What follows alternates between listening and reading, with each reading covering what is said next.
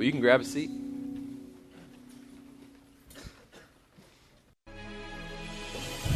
I'm really brave. I'm a Gryffindor. I'm ambitious. I'm a Slytherin. I'm really smart. I'm a Ravenclaw. I'm a Hufflepuff.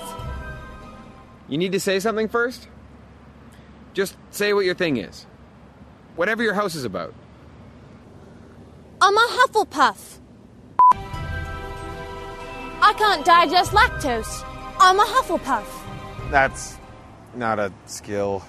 Who has 2 thumbs and is a Hufflepuff? I'm a Hufflepuff. Ugh, you can't even tell a joke right. My name is sewn into all of my clothes. Really? One time, I found the room of requirement. It was just full of mouthwash. I can touch my tongue to my nose. Oh, come on. I'm afraid of ghosts. And sheets with holes in them. And regular sheets. One time I saw a bird. Ugh. One time I opened a jar up all by myself. I cut my hand up real bad. Hufflepuff! I'm a Hufflepuff! You know, we've all had that moment where we've tried to imagine which Hogwarts class or house would I be in, right? Hopefully you didn't choose Hufflepuff because, you know, they're the worst. But maybe you thought, oh, no, I think I would fit in this category. I would fit there. Or maybe we've had that moment where we imagine, you know, which pro sports team would I play for? Would it be those Patriots? Would it be those other ones? Like, would I change? Cowboys? Would I be a cowboy, right? We try to imagine where would I fit in that sort of system? Which superhero would I really want to be, right? Like, which team would I really want to be a part of? Would I want to be the dark, gloomy Batman universe? Or would I want to be the happy, like, little talking raccoon guy? Like, what do I want to do in that? Where do I want to fit? We've had that moment where we imagine, man, where would I fit? What would I be? What identity would I adopt? Why? Because we've seen the attributes or the accomplishments of people in those positions, and it's attractive, right? It's something that we are drawn to, that we like. And so we imagine either in our minds or we pursue in our actual lives those certain identities. And you know, the truth is, the reality, to burst your bubble, we're never really going to be that quarterback for the Dallas Cowboys who fights crime on the side as Batman ever and is also a Gryffindor, right? Like, that's not going to happen. Like, you're not going to find yourself in that position. You're not going to find yourself with that identity. But we do find ourselves chasing after, we find ourselves adopting identities of being a counselor at that camp, right? Oh, if only, or an active member of that organization. Or suddenly we find ourselves being an intern or a prospective employee of that company. We find ourselves chasing after and pursuing and taking on these identities because we feel that in some way they make us better, right? In some way it's a step up. But the reality is, the truth is that all of those identities, they fade away. All of those identities will end or they will fail to meet our expectations. We'll reach that pinnacle, we'll reach that role, and we'll realize, man, this isn't what I thought it was going to be. And so it just sort of fades into the background and it kind of goes away. And so then what? What do we do when our very identity is over? This whole semester, we're studying the book of Hebrews. And we're walking through this book because it's all about who Jesus is and what he's done. And as we seek to understand that, as we try to wrap our minds around who Jesus is and what he's done, it's a little difficult for us to focus entirely on him because we're surrounded by a world that's telling us it's all about us. We're surrounded by a culture that's constantly telling us that we are the center of all creation, that we, in fact, deserve the best. And so because of that, we want to be the best. We want to know what's best. But the reality, what Hebrews tells us, is that no matter what anyone thinks or says or does, that Jesus is better. That's why we're looking at him. Because he's better. I mean, he's better than anything that this world has to offer. He's better than any identity we can adopt. We're in chapter 2 this morning of the book of Hebrews as we work our way through. And what we're going to see is the author telling us explicitly that there is a certain identity that Jesus himself adopted. There's an identity that he took on. And because of the identity that he adopted, he now is able to offer an identity to everyone who follows him. And what we'll see about that is it's better. What he offers is better. Because we're all adopting some sort of identity, right? We're all chasing after some sort of identity. Whether you're a believer or a non-believer, you have found yourself at some point wrapping yourself up in maybe a role. Right, and we talked about this a little bit last week of sort of that title that we pursue, but there's maybe a role that you decide that's who I am, right? Like I am that Christian, or I'm that leader in that organization or with that camp, or I'm that counselor, or I'm this executive staff member, or I'm this officer, or I'm over this thing, or I'm this intern, or whatever. And we find that role, we find that title, and we decide that's who I am. It's that section on your resume that's like, extracurricular or like related activities, related experience that some of us haven't updated in a long time. So it still says like NJHS secretary. I don't know. I was trying to think of the lowest position. Secretary? I don't know. So that we find ourselves, though, in those positions, right, where we have that role. We're like, oh, I was a lifeguard that one summer. That's who I am, right? We find ourselves wrapping ourselves up in those different roles. Or maybe we find ourselves wrapping ourselves up, putting our identity in, not a role, but maybe a responsibility. Maybe we decide, well, I'm the busy guy, right? Like out of everyone in my house, out of all my roommates, I'm the busy one. Or I'm the stressed one. Everyone needs to realize that I am so stressed. I'm going to tell them. If they don't know, I'll tell them. Don't you worry, I will add that to my plate because that is important enough because everyone needs to know how busy I am. They need to know this responsibility. Or maybe you're the chill one. You're like, no, I'm fine. Don't you have like 7 tests on Thursday? Nah, whatever, man. Let's watch Breaking Bad. Don't worry about it, right? Like maybe we decide that's what I am. I'm going to wrap up my identity in this responsibility. I'm studying, right? We have that mode, particularly towards the end of the semester, where someone's like, hey, I'm studying. I'm studying. What do you mean you locked yourself? I'm studying. And we find ourselves wrapping ourselves up for putting our identity in that responsibility that we've been given. That's why I love, even though I don't follow professional football very extensively, I do know about the one-handed catch guy, right? I don't know his name. What is his name? That one. Yeah, so him. Something about Junior. Okay, so Junior has done lots of stuff probably, right? And he plays for the Giants, and he does this great stuff, whatever. He's got this role. He's probably a receiver, I'm guessing, because he's receiving the ball in this picture. But he, in my mind, though, and in many people's minds, this is the one-handed catch guy. Right? He's known for his responsibility. That's what his identity is put into. It's what he's wrapped up in is what did he do? What has he accomplished? Or maybe also in the football world, there's that one guy who was the shark in Katy Perry's halftime show, right? And that's just who he or she, I don't know, he or she is. Their responsibility of being a shark. Dancing and hitting himself in the face with these flippers. That's who he is. That's the identity is wrapped up in that responsibility. He or she will always be the left shark in Katy Perry's halftime Super Bowl show. That's just what it is, man. That's just the way life goes. Our identities are wrapped up maybe in a role, maybe it's wrapped up in a responsibility, or sometimes we find our identities placed in a relationship, right? Sometimes a romantic relationship, meaning we are dating or we are not dating. And we put our identity in that fact. Some of us really want to be in one of those two camps. We decide, I need to be dating. And if we're not, if someone asks us, hey, are you dating? We say, no. Why? Wait, why? Who told you? And we look around. Why? Because we want to fill that gap. We want to have our identity in the fact that we are dating someone. Is it someone back? Oh, No? Oh, okay. We want to know. We want to have that identity. Or maybe we, on the flip side, put our identity into the fact that we're not dating anyone. And you ask them, are you dating anyone? They say, no. And I'll tell you why. You buckle up. I'm dating me right now. And they go into this long thing. Why?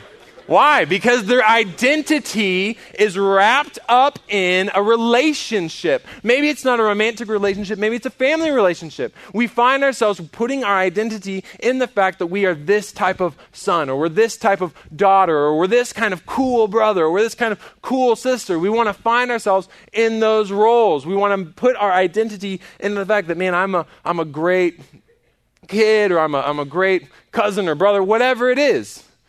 We pride ourselves. We put our identity in the fact that maybe we're mom and dad's favorite son or favorite daughter. This is my daughter, and she's my favorite daughter. Her name is Charlotte, and she's great. And I know I've shown a picture of her every week because I'm a mom, and this is my Instagram. But she is my favorite daughter for now. If I have another daughter, I don't know. Like, we'll have to wait and see who's the best. But her identity is not wrapped up in that, or her identity could become wrapped up in that. Some of us, we find ourselves putting our identity into that role or that responsibility or that relationship. But like I said, the problem is that all of those identities will fade away. All of those identities will break down.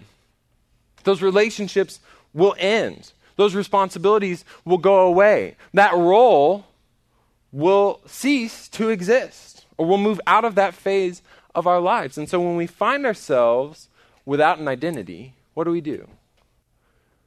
Generally, we decide, well, I got to find a new identity, right? I've got to search for something else. And we're generally not that bummed about it, right? We really don't think twice about that. Because for us, our identity is always answering that question, what do I want to be? Right? What do I want? Who do I want to become? What do I want to be when I grow up? What do I want out of life? And we are so happy, honestly, to circle back and ask that question over and over and over again. Take those personality quizzes, or do that gift survey, or take that, find out which princess we are in the Disney universe, right? And we want to find out those things about ourselves. Why? Because we love to think about ourselves. Because we love to search those depths and think, who do I want to be? What do I want? What do I want out of life? And when we find an answer, when we find an identity that somehow improves our standing, we decide that's what I want. Right? When we find ourselves attracted to a certain identities, to certain attributes or accomplishments, we say, yeah, that's the identity that I want. That's what I want to be. This identity that somehow improves my standing because I look better or I feel better when I have it. When I put it on, I look better, I feel better. It's a step up in some way. And so we're caught in this cycle where we adopt this identity. We think, oh man, this will help me out. This will be better. But it ends, right? Maybe it fails to meet our expectations, or maybe it just ceases to exist. And we think, well, I need a new one. So we go back and we find a new one, and over and over and over and over and over and over again. We're constantly shifting in our identity. We're constantly shifting where we're putting our self-worth, our self-value, our satisfaction. Is that really what we want out of life? Is that really what we want to be? People who are constantly just so inward focused, constantly just worrying about what I need, what I want. Is that how Christians are called to live? Because when we look at Christ, we see something completely different. In fact, it's the opposite almost. When we look at Christ, what we don't see is someone who thinks, okay, what's an identity that can improve me, right? Like what's a step up? Instead, when we look at Christ, his identity that he took on goes in the complete opposite direction. In chapter 2, starting in verse 5, the author explains to us that it was not to angels that God subjected the world to come, of which we are speaking. It has been testified somewhere. What is man? that you are mindful of him, or the Son of Man, that you care for him. You made him for a little while lower than the angels. You have crowned him with glory and honor, putting everything in subjection under his feet.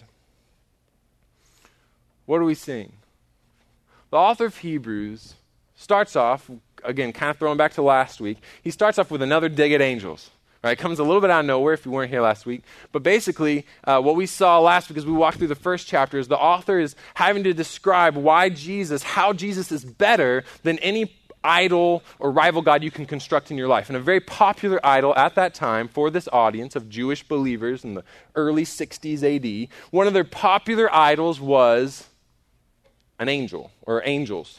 They believed that angels would rule in the world to come. And so they wanted to worship and lift up and sing the praises of angels. And so the author is kind of still on that note, and he says, look, it's not about angels. He says, instead, what's it about? He says, well, it's been testified somewhere. In other words, he's quoting Psalm 8. And he uses this really weird language where it sounds like he's kind of like unsure. He's like, well, somebody said this thing somewhere, right? It sounds like he's sort of uncertain, but he's not, right? He quotes it word for word. You don't just say like, well, I think someone said 420, and then you like read off the whole Gettysburg Address. Like that's not a thing. Like he knows where it's coming from, but this is very intentional of the author. He does this through the whole book, where he quotes Old Testament scripture, but he doesn't attribute it to the author. He doesn't say, as you know, David once said, or he doesn't say, as you know, Moses said. Instead, a lot of times he uses this kind of language where he's like, someone said, or it was testified somewhere. Why? Because he's bringing the emphasis off of the human writer and onto the true author, which is God. He's showing over and over and over again, these are God's words, not people's. And so God can use these words in any way he sees fit. And God is so marvelous. God is so above everything that we know and understand that he could write something like this, which had an immediate context in David's day, talking about humanity in general, right? Where he says, man? What is humanity, in other words? You're mindful of people. The Son of Man, you care for him. David is speaking specifically about humanities. Like, it's amazing that we are lower than the angels. In other words, we are less prestigious. We look much more pitiful than angels. And yet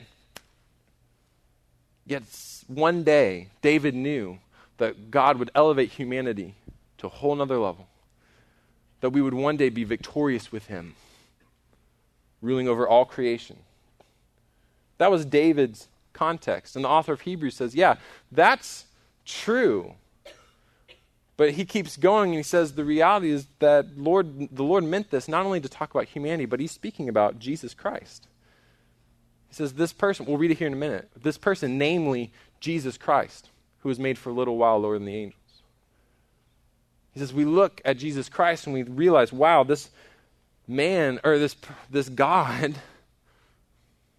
he took on the identity of a man. He made himself for a little while lower than the angels. That is not a step up. That is a step down, very much so. But one day, everything will be in subjection under him.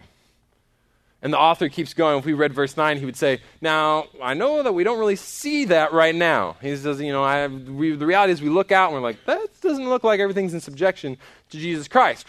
Because that's the way our world is, right? We look out at our world and we're like, no, things are still pretty messed up. That's why we still have stuff like this happening. In Australia, look at it, look a little bit closer. What is that? You see it?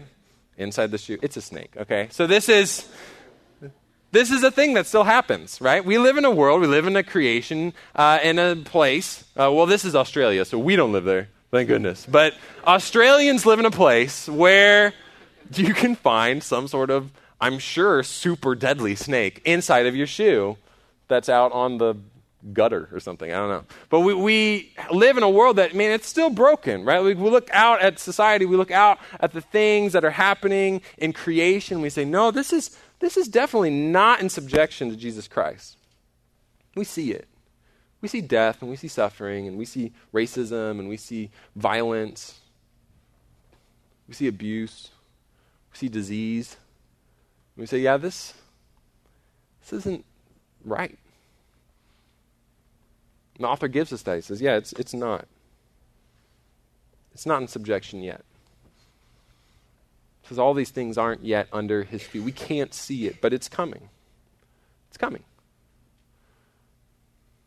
Because Jesus Christ didn't just make himself a man. In fact, he made himself into a man who went another step further. He stepped down into humanity. He stepped out of heaven and onto earth into that role of human, of man, who then, as Philippians tells us, emptied himself, taking the form of a servant, being born in the likeness of men, and being found in human form, he humbled himself by becoming obedient to the point of death, even death on a cross. Christ didn't just step outside of heaven onto earth to become a lowly man for a little while, lower than the angels. Instead, he emptied himself. Literally meaning he puts aside his own interests, his own desires, and he humbles himself to the point, to the most humble of points, which is death. A horrific death at that. He steps out into this world and dies. He adopts the identity of a dead man. That was his identity. Why? Why? Why would he step into that role? Why would he accept those responsibilities? Why would he willingly put himself in that relationship as one who steps into a world that he has rightful rule over, and yet he dies? Why? There are a lot of reasons. There's so much truth. There are literally dozens and probably hundreds of books written on this very subject. Why did Christ die? What are all the reasons that we can think of? But the author of Hebrews points out two particular reasons, two big inspirations behind that identity that he took on. It says, we see him for who a little while was made lower than the angels, namely Jesus, right? So he's saying this is pertaining not just to humanity, this is pertaining to Jesus Christ. Crowned with glory and honor because of the suffering of death, so that by the grace of God he might taste death for everyone. Why did Jesus die? Why did he adopt that identity of a dead guy?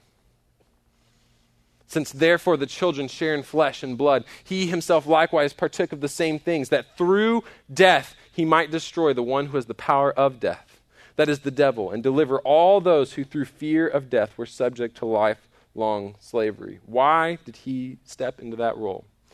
He shared in our death so that we might share in his life. First and foremost, he died. He adopted that identity to bring salvation. First and foremost, he adopted that identity to bring salvation. He shared in our death so we can share in his life. And it's a beautiful thing because he used death itself to destroy the power of death. Right? It's like the ultimate, what was that? It's the ultimate moment where you're like, where's the replay? This is that moment where he used this almost perfect irony. He, through death, destroyed the one who has power over death. He used death itself to defeat the one who used death to terrify us, to scare us into submission, to scare us into slavery. This is exactly what James Naismith went through. James Naismith, who in 1891 invented the game of basketball. That's why he's holding a giant basket and a volleyball. James Naismith invented basketball, came up with the rules, wrote the basketball Bible's 13 rules, very first thing that was ever written about basketball, 1891. It got so popular so fast that he started it in 1891. By 1898, it was already a collegiate sport that universities were creating teams and competing against each other. By 1898, it was a collegiate sport. And so naturally, someone said, wow, we should get James to coach our team, right? That makes sense. He invented the stinking game. Talk about bringing in a ringer. No one's going to stand a chance against the king, the lord of basketball himself, James. Look at that stance, I guess. Right? Look at that. You can't beat that guy. So the University of Kentucky said, all right, James, we want you for us. And so they bring him in, and he's the head coach of their basketball team. And James Naismith has a record. He holds this incredible record at the University of Kentucky for being the only coach in all of their history to have a losing record as a coach. Or Kentucky or Kansas, I don't know. What's UK? What's university? Kentucky? Okay, good, I got it. So he's the only one in all of their history to be a coach with a losing record. His final record as a head coach was 55 wins, 60 losses. Only coach. Why? Because all these other people saw what he had done. They saw this creation. They took this beautiful idea of basketball and they said, I will crush the Lord with his own devices. Right? They did this. And so they went in, they improvised, and they created these things, and they defeated him. He must have been kicking himself in the bespectacled face every single game because he's the inventor of basketball. And they beat him at basketball? It's his baby, right? This is what he made. This is who he is. And yet they defeated him in basketball. That's what Jesus Christ has accomplished. On our behalf, he used death to defeat death. What we'll read here in a minute is that Jesus Christ became the propitiation through death. His death made him a propitiation for our sins.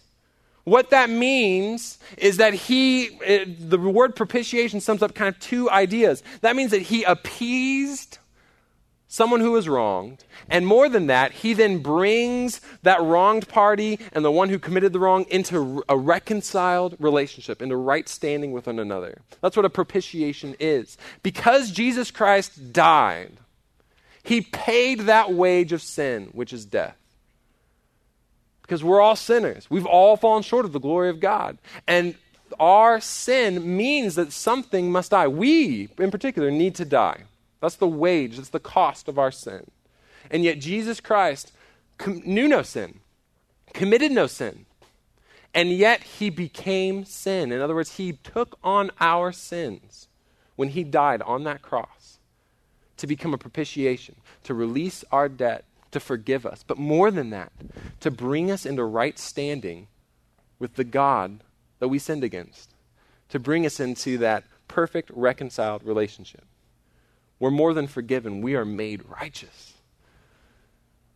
And he did it all through death. And through that death, he's saved us. He has brought salvation. And because he rose again 3 days later, his resurrection defeats the fear of death. That's why he says these people have been released from a fear of death that led us into slavery. Because why? Because Christ defeated death. He rose again. We don't have to fear death. We as believers do not have to fear death because there's something on the other side. There's life, there's hope, there's goodness, and there's rest. That's what we have to look forward to. So when we see what Christ has done, oh my goodness, it should blow our minds. But he didn't just die to bring salvation. In fact, the author keeps going. He says that would be, incredible enough. But because of his death, because of the fact that he adopted the identity of a man who died, he adopted the identity of a dead guy. Not only did he bring salvation, but he is able now to bring service. It says, therefore, he had to be made like his brothers in every respect, so that he might become a merciful and faithful high priest in the service of God, to make propitiation for the sins of the people. For because he himself has suffered when tempted, he is able to help those who are being tempted. In other words, he shared in our humanity so that we can share in his empathy. Christianity is the only religion. We are the only people in all of creation to claim to follow an empathetic God. At which point some of you are asking, well, what is empathy? So what is empathy, and why is it very different than sympathy? Empathy fuels connection. Sympathy drives disconnection. Empathy, it's very interesting. Teresa Wiseman is a nursing scholar who studied professions, very diverse professions where empathy is relevant, and came up with 4 qualities of empathy. Perspective taking, the ability to take the perspective of another person or recognize their perspective as their truth. Staying out of judgment, not easy when you enjoy it as much as most of us do. Recognizing emotion in other people and then communicating that. Empathy is feeling with people. And to me, I always think of empathy as this kind of sacred space when someone's kind of in a deep hole and they shout out from the bottom and they say, I'm stuck, it's dark, I'm overwhelmed. And then we look and we say, hey, you climb down. I know what it's like down here. And you're not alone. Sympathy is, ooh, it's bad, no. You want a sandwich? Empathy is a choice, and it's a vulnerable choice, because in order to connect with you, I have to connect with something in myself that knows that feeling. We have a God who became man. We follow Jesus Christ, who stepped out of heaven onto earth, took the form, took the aspects of humanity, not just to bring salvation, but to bring service, to become that faithful and merciful high priest, that one who is able to help those who are being tempted. Why? Because he himself has suffered. He himself was tempted. We have a God who can relate to us, who's empathetic, who's been in that spot, who's been in that darkness. That's what Christ can accomplish because of that identity that he adopted. Literally, when the author is saying he's able to help those, literally the word he's using is used in the context of running to the cry of a baby. Which I will tell you, when a baby cries, you run to it, and then you run away from it, and then you run back. All right, that's how it works. You hear that cry, and we have a God who runs. He runs to our cry. He's able to help. He's a merciful and faithful high priest. Why? Because of the identity that he took on. Because he was willing to become a man who died. Suddenly, he is able to relate. He is able to serve men and women who die. So when we look at what Christ has accomplished, when we see this identity that he adopted, we need to realize, man, he didn't want to have that identity, right? He didn't want to be a dead guy. That is not appealing in the least, but it's exactly what we needed. It's exactly what the world needed. For Christ, it wasn't a question of the position. He didn't ask himself, what position do I want? It was a question of purpose. The why dictated the what. He chose his identity not because it's what he wanted, but it's because what others needed. And man, that's where we need to be. That's what we're called to. As followers of Jesus Christ, we are called to that same identity. And we can't all adopt the identity of dead guy, right? We're not always going to be in that particular spot, but we can still have that same motivation. We can still choose to adopt an identity based on not what we want, but on what others need. We can still choose to adopt an identity that will bring salvation or will bring service to the people around us. That's why Paul explained in Philippians 2, right before he talked about Christ emptying himself, he says this is the motivation. He says this is why Christ emptied himself, that we would do nothing from selfish ambition or conceit, but in humility count others more significant than yourselves. Let each of you look not only to his own interests, but also to the interests of others. Have this mind among yourselves, which is yours in Christ Jesus. Paul says we are called to that same mindset. He says this is what we're called to. He says, you want to know the perfect example of this? And then he talks about Christ emptying himself and humbling himself to the point of death. He says this is where we should be. This is where we need to go. This is the identity that we need to adopt. So, what's your identity? Where are you headed? What are you doing with your semester? Are you asking yourself, man, what do I want? Are you really asking yourself, where do I want to be? What do I want to accomplish? What identity do I want to adopt? Or are you asking yourself, what do others need? Are you counting others more significant than yourself? Are you looking for places where you can bring salvation? Are you looking for places where you can bring service? Are you switching that internal question from what do I want to what do others need? Because what's beautiful about this identity is that it doesn't fade. It doesn't break down. Because there will always be other people in need. At some point, that organization is going to fall apart. At some point, that company is going to close down. At some point, that relationship is going to end. But you know what? There will always be other people in need. Always. An inward-focused identity never lasts. An outward-focused identity is eternal. The identity offered to us in Jesus Christ is better. It's better. To help us kind of put some feet on this, to help us kind of see, man, where does this really go? How does this really play out? Where there's going to be a couple people that are going to share about two different opportunities this morning. We're going to hear from one of our interns, a guy named Blake, who's going to tell us about the need to bring salvation, the need to bring service overseas, faraway places. He's going to talk about the fact that we need people who are willing to take on the identity of foreigner in a strange land for the sake of bringing the gospel. And we're going to hear on a little bit of a smaller scale from one of our Connect team leaders, a girl named Maggie.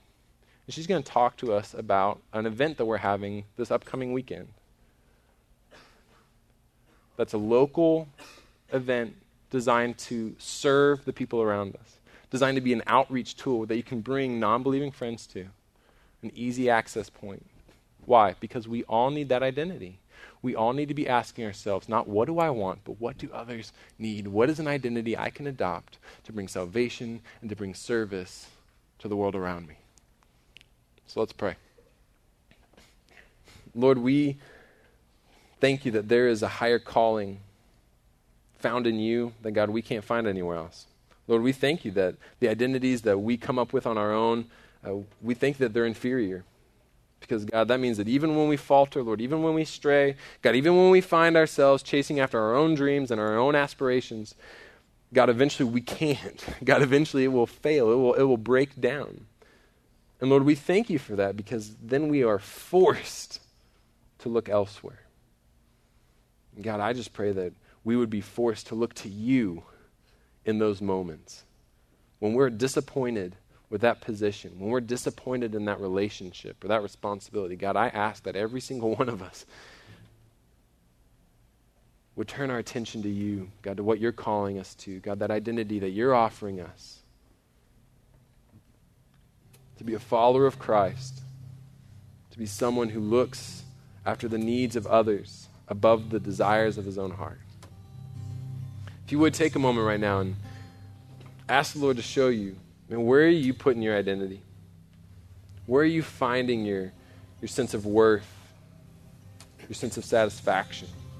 Ask the Lord to show you, what are you wrapping yourself up in right now?